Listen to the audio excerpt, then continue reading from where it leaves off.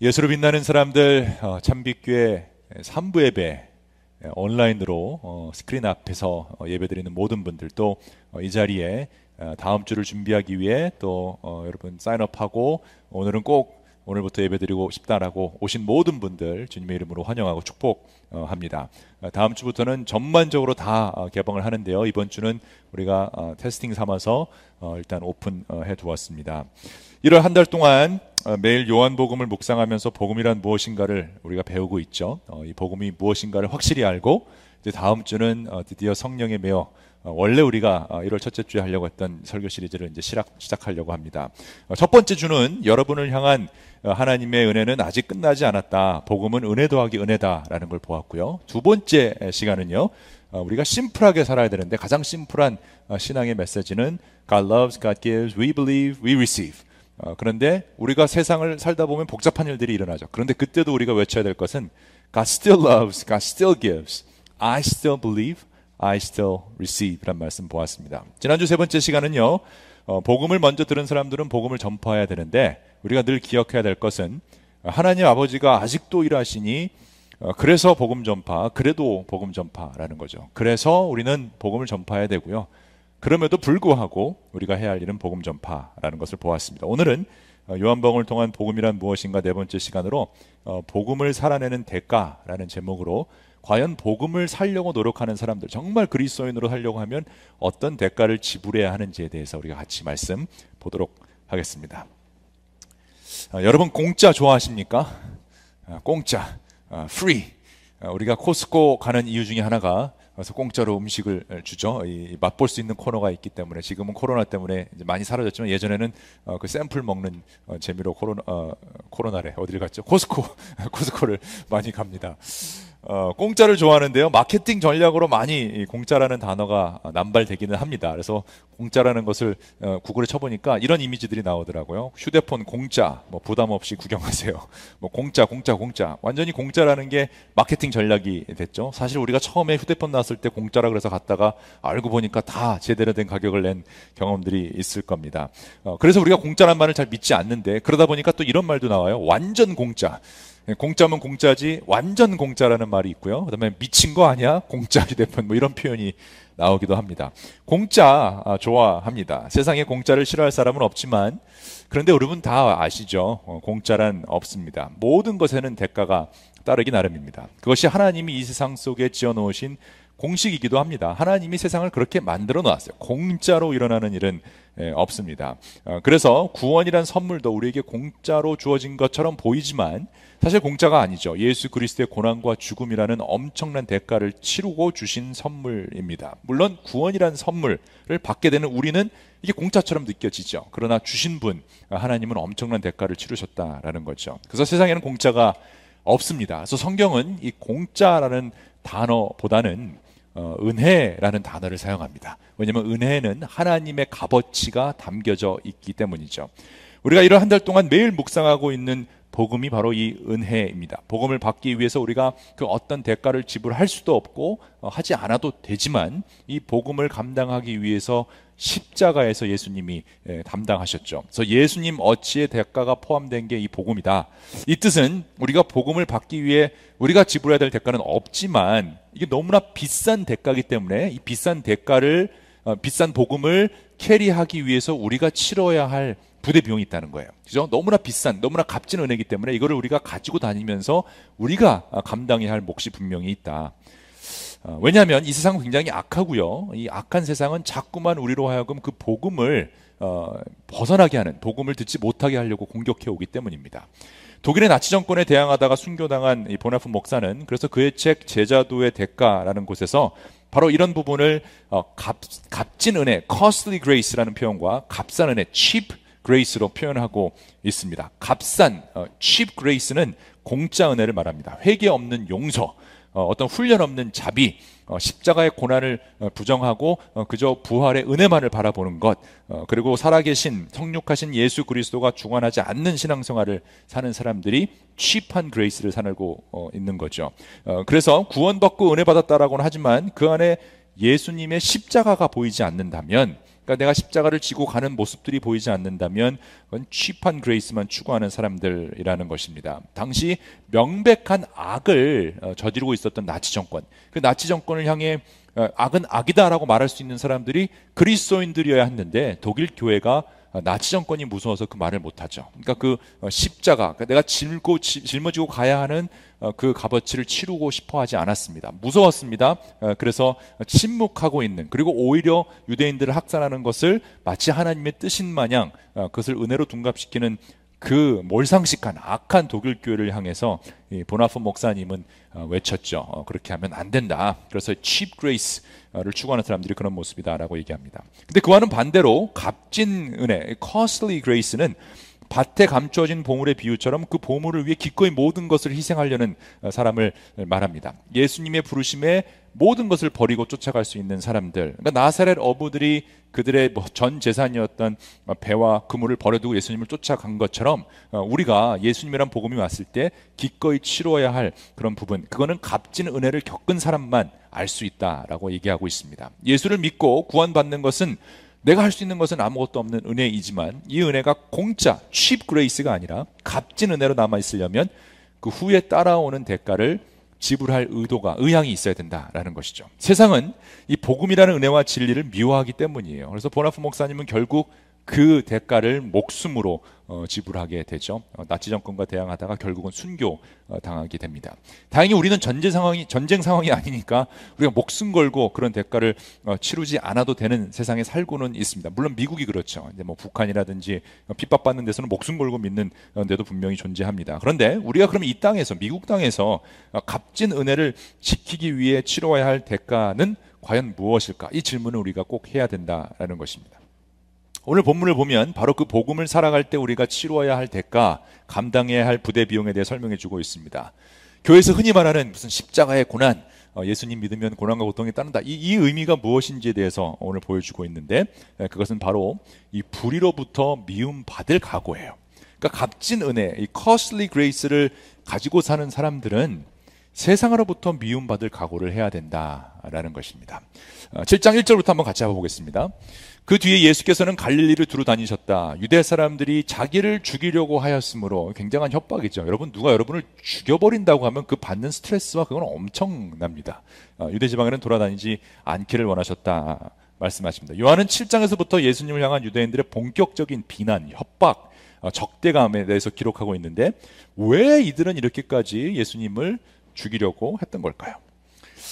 1절에 그 뒤에라는 단어가 나오죠. 그 뒤에 예수께서는, 그 뒤에는 오병이어 사건 6개월이 지난 것을 말합니다. 그리고 38년 된 병자를 안식일에 고쳐준 그 사건이 일어난 지 1년이 지났습니다. 근데 1년 내내 유대인들, 그 지도자들, 종교 권력자들은 예수님을 미워했는데 죽이고 싶을 만큼 미워했습니다. 예수님을 책잡기 위해, 명분을 잡기 위해 하여튼 안달나 있었습니다. 안식일 병자의 치유 이 사건 이후에 1년 내내 미워했으니까 그 미움이 자라나고 죽이고 싶은 만큼 자라난 거죠. 보통 미움의 종착역이 죽음이죠. 아주 그냥 죽일 만큼 밉다, 이런 표현을 쓸 때 우리가 최고점을 말합니다. 협박의 최고점도 죽음이죠. 아주 그냥 죽여버릴 거야, 이런 협박이 최고의 협박이죠. 죄의 삭소 죽음인 걸 봐서는 일단 그리스도인들은 절대 누구를 미워할 때 죽도록 미워하는 것은 안 된다라는 사실을 우리가 알 수 있습니다. 그런데 생명이 아닌 죽음 속에 있고 빛이 아닌 어둠 속에 거했던 유대 사람들은 예수님을 미워하는데 그냥 미워하는 게 아니라 아주 죽일 만큼 미워. 근데 사실 미워하는 게 난 조금 미워, 이런 거 없습니다. 한번 미움의 감정이 들면 죽일 만큼 미워하게끔 되는 것이 이 미움의 유혹이죠. 이런 유대 종교 지도자들과 예수님의 갈등은 7장에 많이 기록되어 있어요. 7번씩이나 반복해서 이런 얘기가 있는데, 그 원인이 무엇인지에 대해서 예수님이 7장에서 이렇게 얘기합니다. 세상이 너희를 미워할 수는 없다.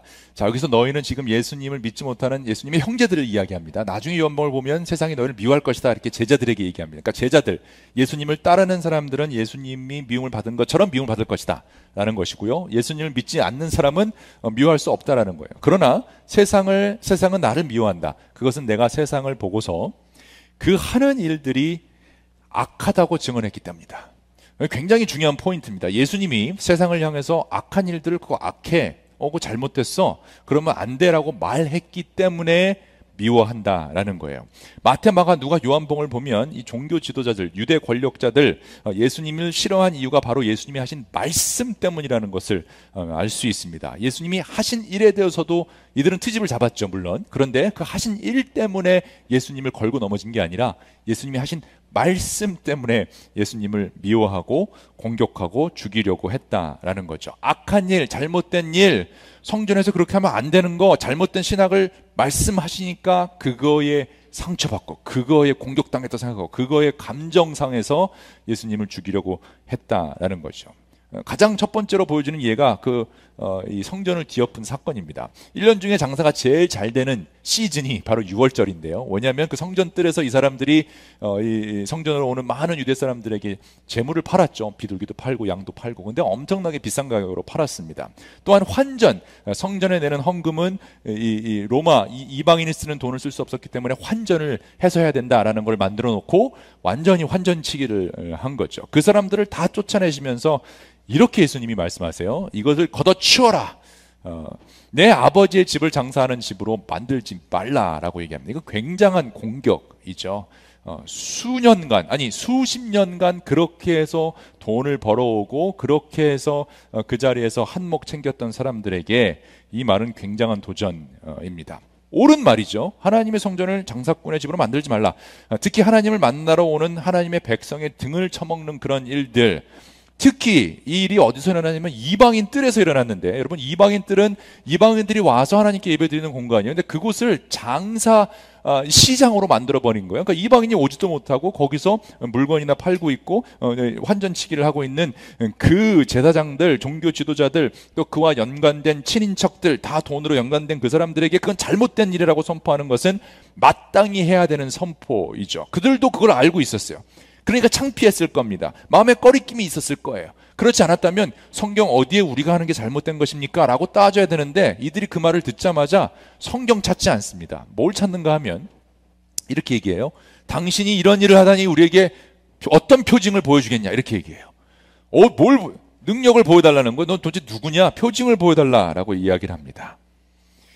이 사람들 툭하면 표징을 보여달라고 합니다. 빛으로 오신 예수님을 앞에 두고 자꾸 야훼 하나님을 앞에 두고 뭘 보여달라라고 해요. 여러분, 믿음은 보는 거에서 자라나나요? 아니죠. 믿음은 들으면서 자라나죠. 하나님이 말씀하신 걸 들으면서 우리 믿음이 생겨나는 건데 자꾸 뭘 보여달라라고 얘기를 하죠. 뭘 보려면 사실 빛이 있어야 됩니다. 어둠 속에서는 아무리 눈을 크게 떠도 볼 수가 없습니다. 어둠 속에서는 빛이 없으면 볼 수가 없죠. 근데 예수님이 지금 빛으로 오셨는데 예수님을 통해서 봐야 되는데 예수님을 보지 못하면 자꾸 진리를 표징을 보여달라라고 얘기를 하고 있습니다. 그런 사람들에게 예수님이 진리를 선포하는데 또 이것 때문에 이 사람들이 꼬투리 잡고 죽이려고 하죠. 이 성전을 허물어라. 그러면 내가 사흘 만에 다시 세우겠다. 그러니까 이 건물이 중요한 게 아니라 내가 중요하다. 그 성전의 주인인 하나님이 중요하고 내가 사흘 만에 예수님이 십자가에 달려 죽으시고 3일 만에 부활하신 그 사건을 설명하는 거죠. 그러자 유대인들이 이렇게 얘기하죠. 이 성전을 짓는데 46해나 걸렸는데 이것을 사흘 만에 세우겠다고요? 라고 비아냥거리고 놀리고 예수님을 조롱하기 시작합니다. 악을 악하다고 말하는 순간 그들은 예수를 미워하기 시작하죠. 근데 여러분, 신기하게도요, 사람들에게 진리를 말하는 순간 불편해하는 사람들이 많이 있습니다. 진리를 선포하는 사람은 그래서 미움받을 각오를 하고 얘기를 해야 되는 거죠. 그 유명한 어떤 책, 미움받을 용기라는 어떤 책이 있는데 그 제목을 참 잘 지은 것 같아요. 진리를 말하면, 솔직하게 얘기하면 여러분 미움받을 확률이 확 올라갑니다. 저는 너무 솔직해서 미움을 좀 많이 받는 것 같아요. 와이프한테도 뭐 물어보면 어느 정도 이렇게 잘 기름칠하고 포장을 해서 둘러둘러 얘기해야 되는데 저는 있는 그대로 얘기합니다. 안 이뻐. 그러면 이제 그다음부터 미움받는 거고, 그거 별로야 이러면 이제 음식은 어땠어? 이거 좀 짠데? 그러면 이제 바로 가는 거죠. 바로 미움을, 진리를 얘기하면 미움을 받게 되어 있습니다. 물론 뭐 적절한 비유는 아니었지만, 또 다른 예는요, 38년 된 병자를 고쳐진 사건인데 38년 동안 누워서 소망 없이 죽어가는 그 사람을 예수님이 고쳐주시는데 종교 지도자들이 뭐라고 트집을 잡느냐면, 안식일날 그런 일을 하면 되겠냐 이렇게 트집 잡아요.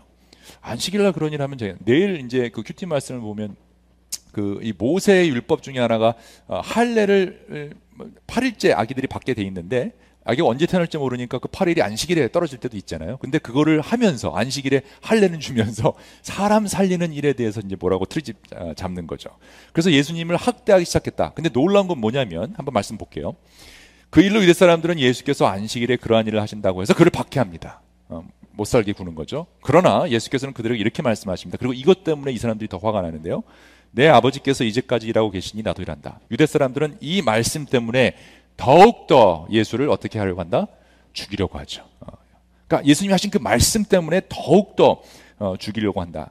이 사람들은 예수님을 통해 일어나고 있는 일들은 별로 중요하지 않아요. 지금 예수님이 사람을 살린 일, 병자를 고친 일, 오병이의 기적을 일으킨 일, 수많은 소외되고 약하고 정말 하나님을 갈급하고 있는 그 사마리아인들이 복음을 듣고 변화되는 일, 사회적 약자가 도움을 받는 일 관심이 없어요.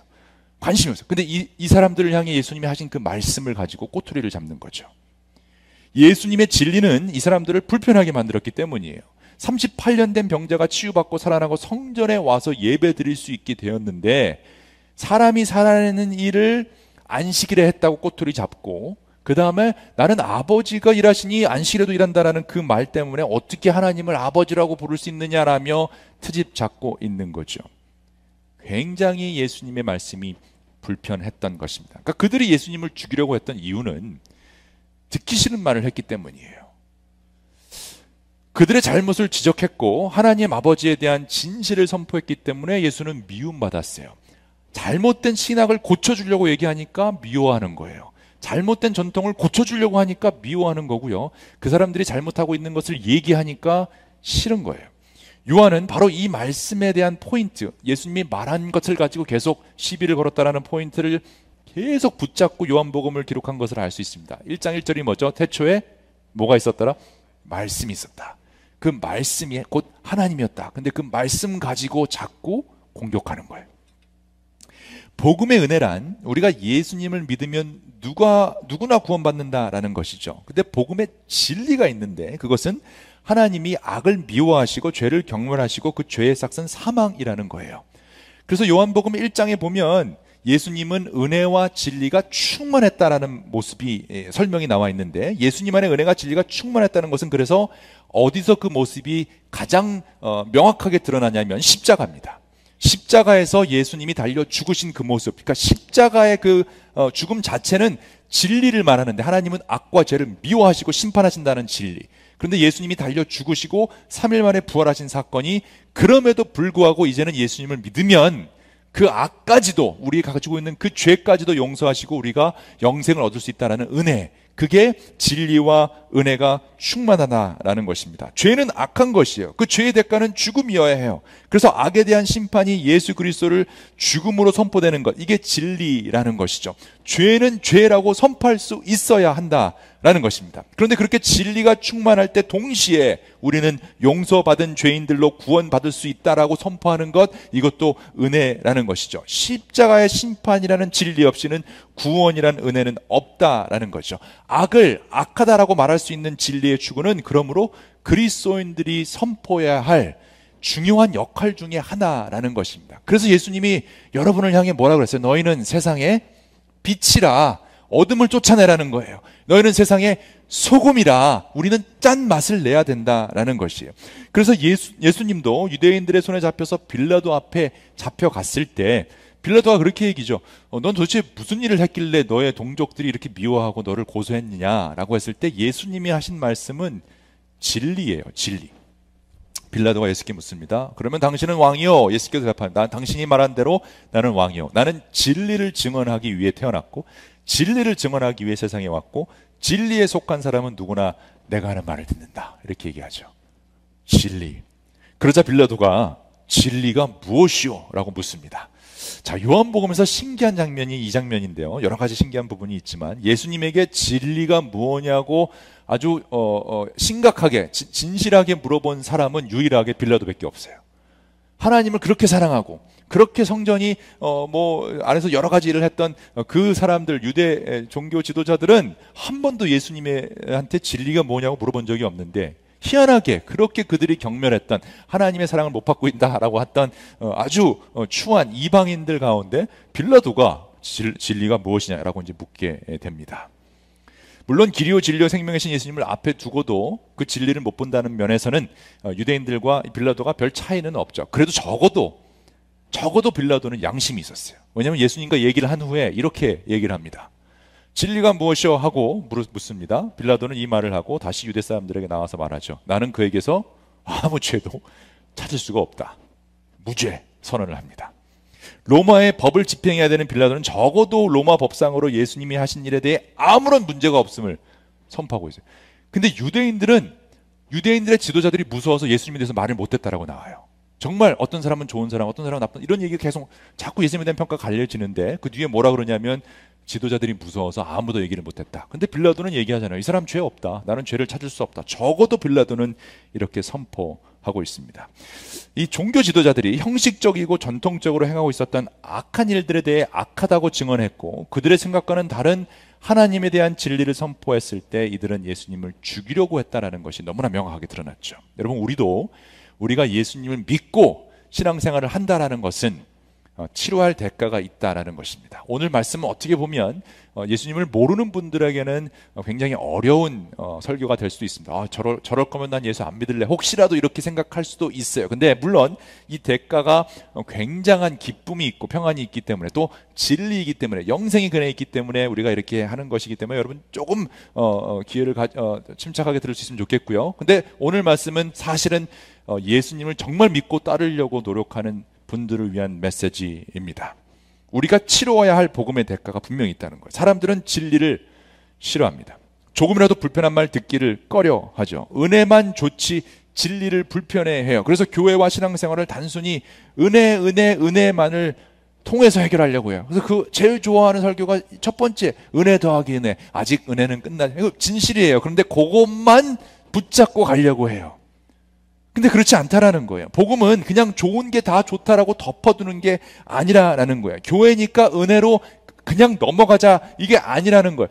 복음이란 그냥 사랑이란 단어 밑에 모든 악한 일을 눈 감아주고 다 넣어서 덮어두는 것이 아니라는 거예요. 잘못된 일에 대해서는 잘못됐다 선포할 수 있고, 하나님에 대한 잘못된 신앙을 가지고 있으면 잘못됐다, 올바른 신앙을 얘기할 수 있어야 돼요.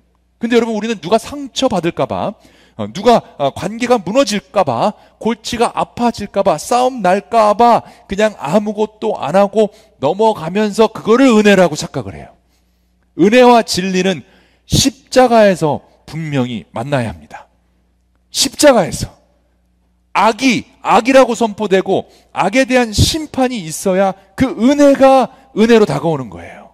근데 너무나 많은 경우 우리는 그 십자가의 메시지를 놓치고 살아요. 은혜만 바라봐요. 십자가를 보면 은혜가 떠올리면 안 돼요, 사실 여러분. 은혜는 empty tomb, 무덤을 보고 우리가 은혜를 느껴야 되고요. 십자가는 보면 무서워해야 돼요. 그건 악에 대한 선포이기 때문이에요. 오히려 드라큘라 영화가 더 잘 보여주고 있잖아요. 십자가 되면 다 도망가잖아요. 우리는 십자가가 무슨 은혜의 상징으로 착각하며 살고 있어요. 십자가는 분명한 악에 대한 선포를 보여주는 것이에요. 물론 사랑은 베드로의 고백처럼 허다한 죄를 덮어주는 건 맞죠. 베드로가요, 베드로전서 4장 8절에서 이렇게 고백합니다. 사랑은 허다한 죄를 덮느니라. 우리가 좋아하는 구절이고 맞는 말이에요. 근데 여러분, 가만히 생각해 보세요. 뭘 덮어줘야 된다고요? 뭘 덮어줘야 돼요? 죄를 덮어주라 그랬죠. 죄. 근데 죄가 아닌 거는 덮어줄 필요가 없는 거예요.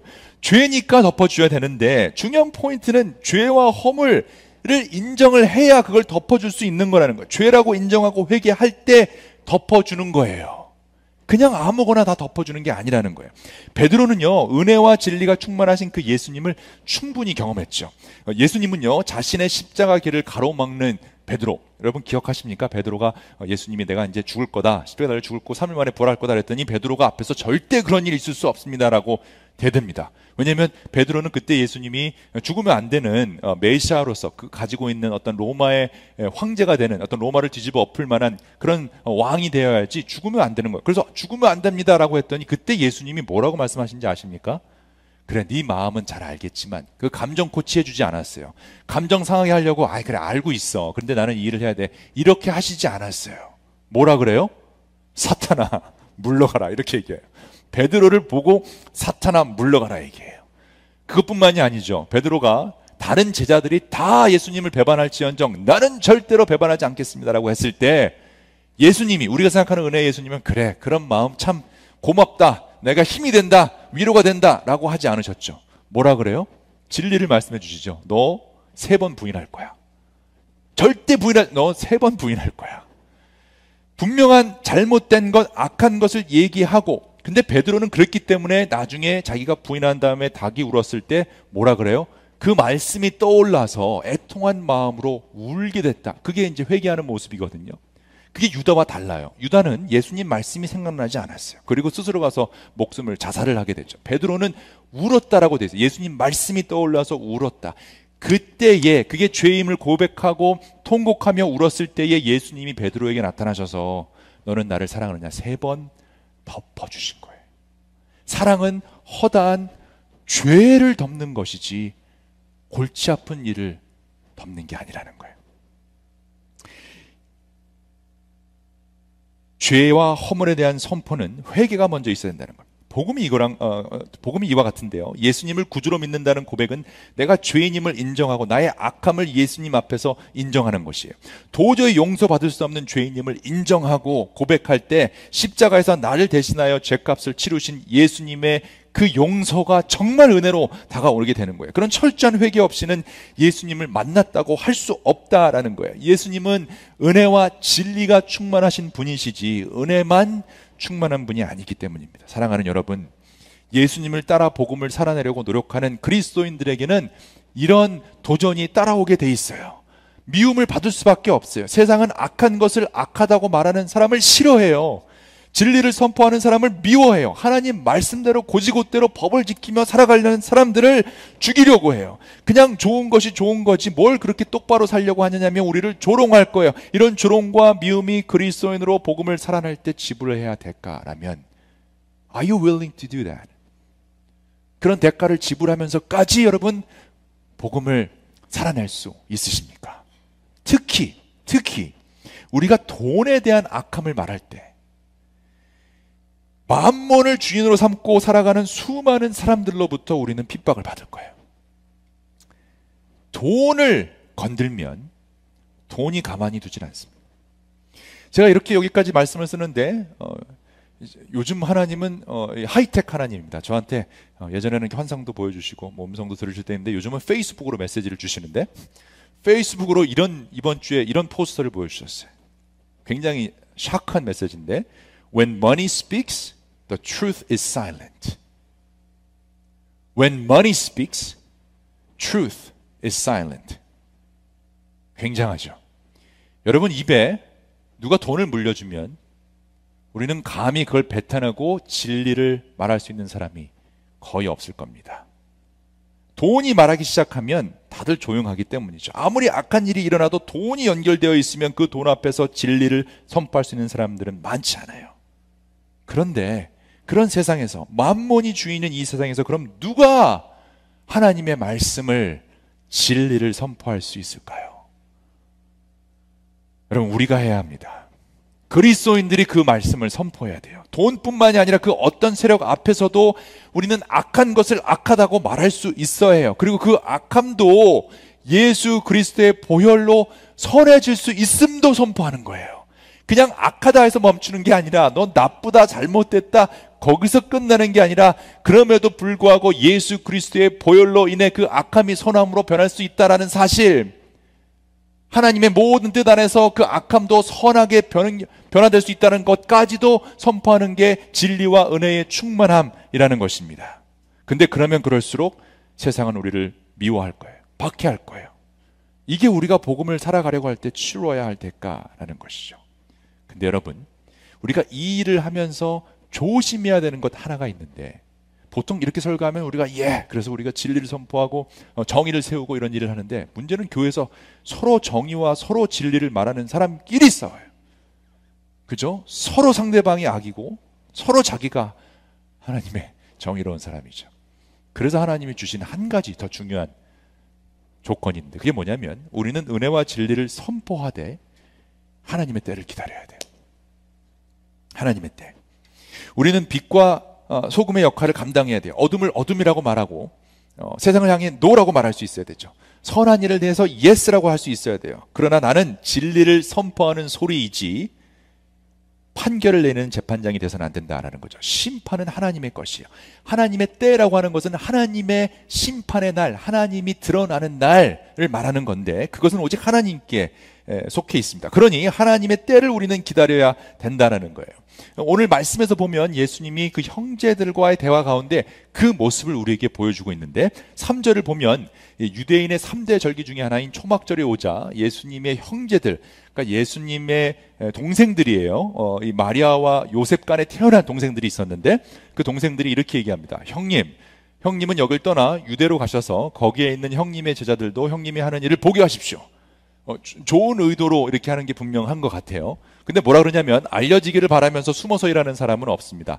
형님이 이런 일을 하는 바에는 자기를 세상에 드러내십시오라고 얘기하고 있어요. 그럼 가만히 들어보면 이게 무슨 뜻인가 하면 형님이 그리스도고 형님이 메시아라면, 그리고 내가 보니까 기적도 일으키고 그럼 충분한 요건이 갖춰져 있는데 지금 갈릴리에서 이 지방에서 있으면 별로 인기를 못 얻는다는 거예요. 지금 어디로 가야 돼요? 정치를 하려면 한국은 뭐 어디로 가라 뭐 이런 게 있죠. 종로로 가라 뭐 이런 게 있나요? 뭐 어느 집, 그러니까 예수님을 지금 더 유명해지려면, 지금 더 인기를 얻으려면, 지금 메시아임을 드러내기 위해서 형님은 지금 저기로 가야 된다. 예루살렘으로 가서 그 절기에 많은 사람들이 모였을 때 거기서 멋진 기적 하나 보여달라라는 거죠. 이거는요, 사탄이 사막에서 예수님을 시험한 유혹과 매우 흡사합니다. 너의 정당함을 세상에 알리라 라는 유혹이요. 언제? 하나님의 때가 아니라 네가 원할 때. 살다 보면 억울한 일을 당할 때가 많이 있죠. 그래서 억울함을 풀기 위해 온갖 증거와 증언들을 내세워서 당장 그 문제를 해결하고 싶을 때가 있습니다. 물론 억울한 일을 당하고 있는 약자들을 돕기 위해서는 우리가 그 일을 빨리 해야 되는 거예요. 제가 약자 돕는 일에 대해서 그냥 내버려두라는 얘기는 절대 아닙니다. 그런데 내가 드러나는 일, 나의 정당함, 나의 억울함, 나의 의의를 드러내기 위해서는 하나님의 때를 기다리는 게 더 중요하다라는 것이에요. 예수님에게 있어서도 가장 큰 유혹이 뭐였냐면 바로 예수님은 이 일을, 자기가 누구인지를 드러내는 일을 바로 하실 수 있으셨죠. 메시아의 역할, 십자가 달려 죽으시고 3일 만에 부활하심으로 많은 사람들에게 약속된 메시아의 모습을 보여주는 것, 이게 예수님의 목적이었는데, 그래서 사탄이 광야에서 계속 그걸 가지고 공격하잖아요. 내 때, 내가 원하는, 지금 할 수 있다. 지금 나에게 절하면 내가 다 주겠다. 지금 성전 꼭대기에서 떨어지면 천사가 와서 보여줄 거 아니냐. 너 스스로를 드러내라. 계속 그런 유혹을 해요. 그러니까 하나님의 때가 아니라 지금 사탄의 때에 이 일을 하라고 계속 자신의 타이밍에 맞추려는 유혹을 하게 됩니다. 그때마다 예수님이 거절하셨는데 그 이유가 하나님의 때가 아니라는 거죠. 오늘 본문에서도 예수 형제들은 예수님의 능력을 빨리 보여주라는 거예요. 많은 사람들 앞에서 그 일을 하게 되면 예수님 인기 얻을 수 있지 않느냐, 저 죽이려고 자꾸 쫓아다니는 그 사람들 이겨낼 수 있지 않느냐, 정치적인 힘을 좀 키우라고 말하고 있는 거예요.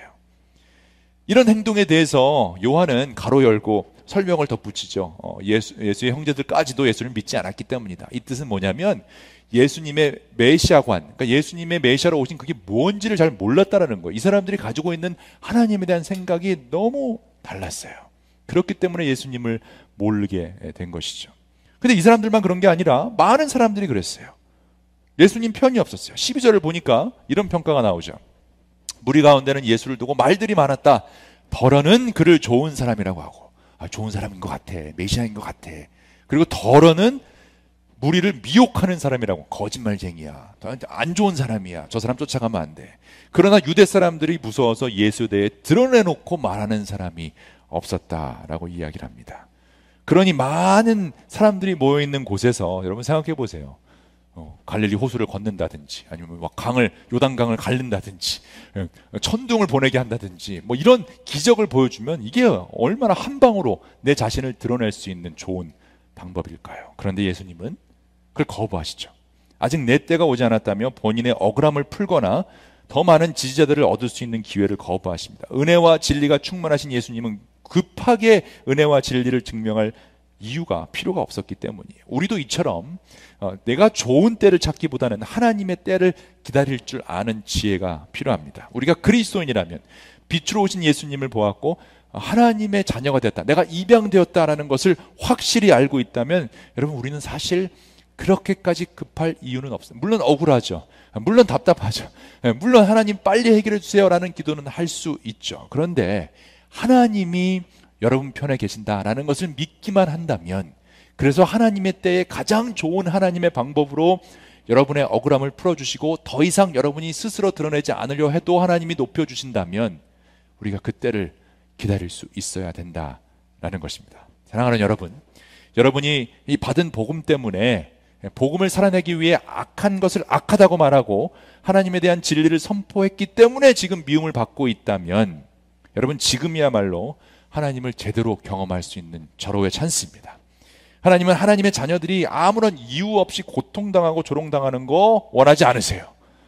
물론 우리를 훈련하기 위해 고난과 고통을 사용하십니다. 감당할 만한 훈련을 통해서 우리를 성숙시켜 주시는 거죠. 근데 그런 거 말고, 그런 목적 말고 우리가 복음을 살아나기 위해 조롱당하고 미움당하는 거 하나님 그냥 무시하지 않고 반드시 기억하고 갚아주신다라는 거예요.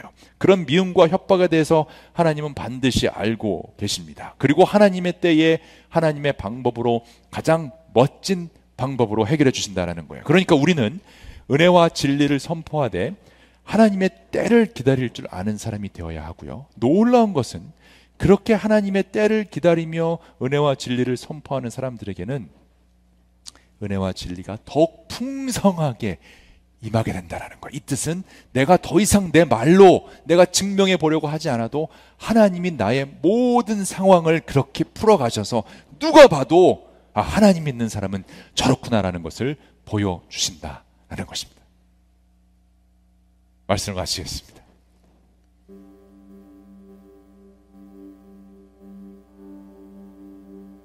게일 R. 오데이라는 교수님은요, 오늘 이 본문에 대한 주석으로 아주 이런 명확한 관점을 우리에게 나누어 줍니다. 예수를 반대했던 사람들은 예수를 통해 드러나는 하나님에 대한 이해를 재정립하는 대신 자신들이 가지고 있었던 기존 체제와 구조를 통해 예수를 미워하는 정당성을 찾으려고 한다. 굉장히 중요한 인사이트예요. 어쩌면 영어가 더 편할 수 있어요. 제가 번역하는 가운데 번역이 잘 한국말이 더 어려운 것 같은데 영어로는 이렇게 원어는 돼 있습니다. Instead of allowing what they see in Jesus to redefine their understanding of God in the world.